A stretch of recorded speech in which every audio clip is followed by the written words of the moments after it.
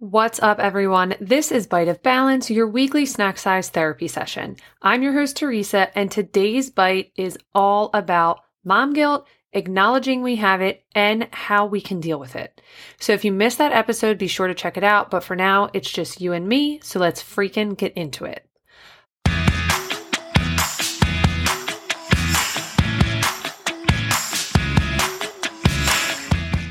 Okay, so guilt.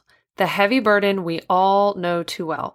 We defined it, dissected it, and realized it's like navigating a maze of societal rules, cultural norms, and our own internal values.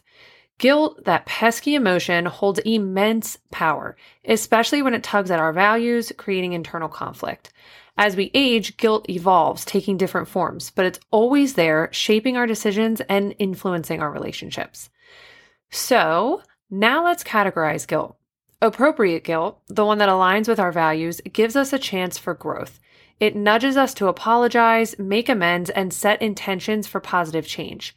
Now, on the flip side of that, irrational guilt is messy, filled with unprocessed baggage. Mom guilt often falls into this category, with society setting unrealistic expectations, making it an uphill battle for parents. Like, are you a stay-at-home mom? Well, maybe you should go work. Are you a working mom? Well, you don't spend enough time with your kids. Seriously, you cannot win. The struggle is real and the guilt can be overwhelming. Parental guilt, or specifically mom guilt, affects not just the mental well-being of parents, but also shapes the long-term narrative and expectations for their children. The statistics are staggering. 94% of moms report feeling some form of mom guilt throughout motherhood. It's a powerful force shaping decisions, influencing relationships, and impacting the well-being of both parents and children. So as a mom, I know all too well how much mom guilt sucks.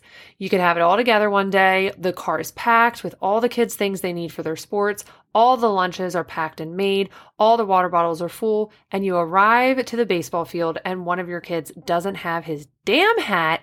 And somehow it is your fault. I've been there, I've done that, and realized if I don't come up with a way to navigate these insane waters, I'm going to perpetually lose my shit. So for all the amazing moms out there dealing with mom guilt, here's a takeaway tool. Remember, you cannot pour from an empty cup.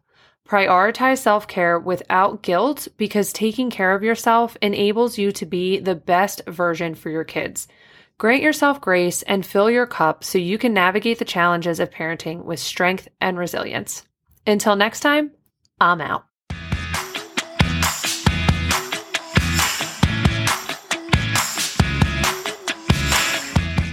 The team at Cabana has found your reset button. The answer?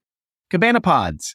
Acoustic, soundproof booths with immersive micro vacations proven to boost your mood in just 5 minutes.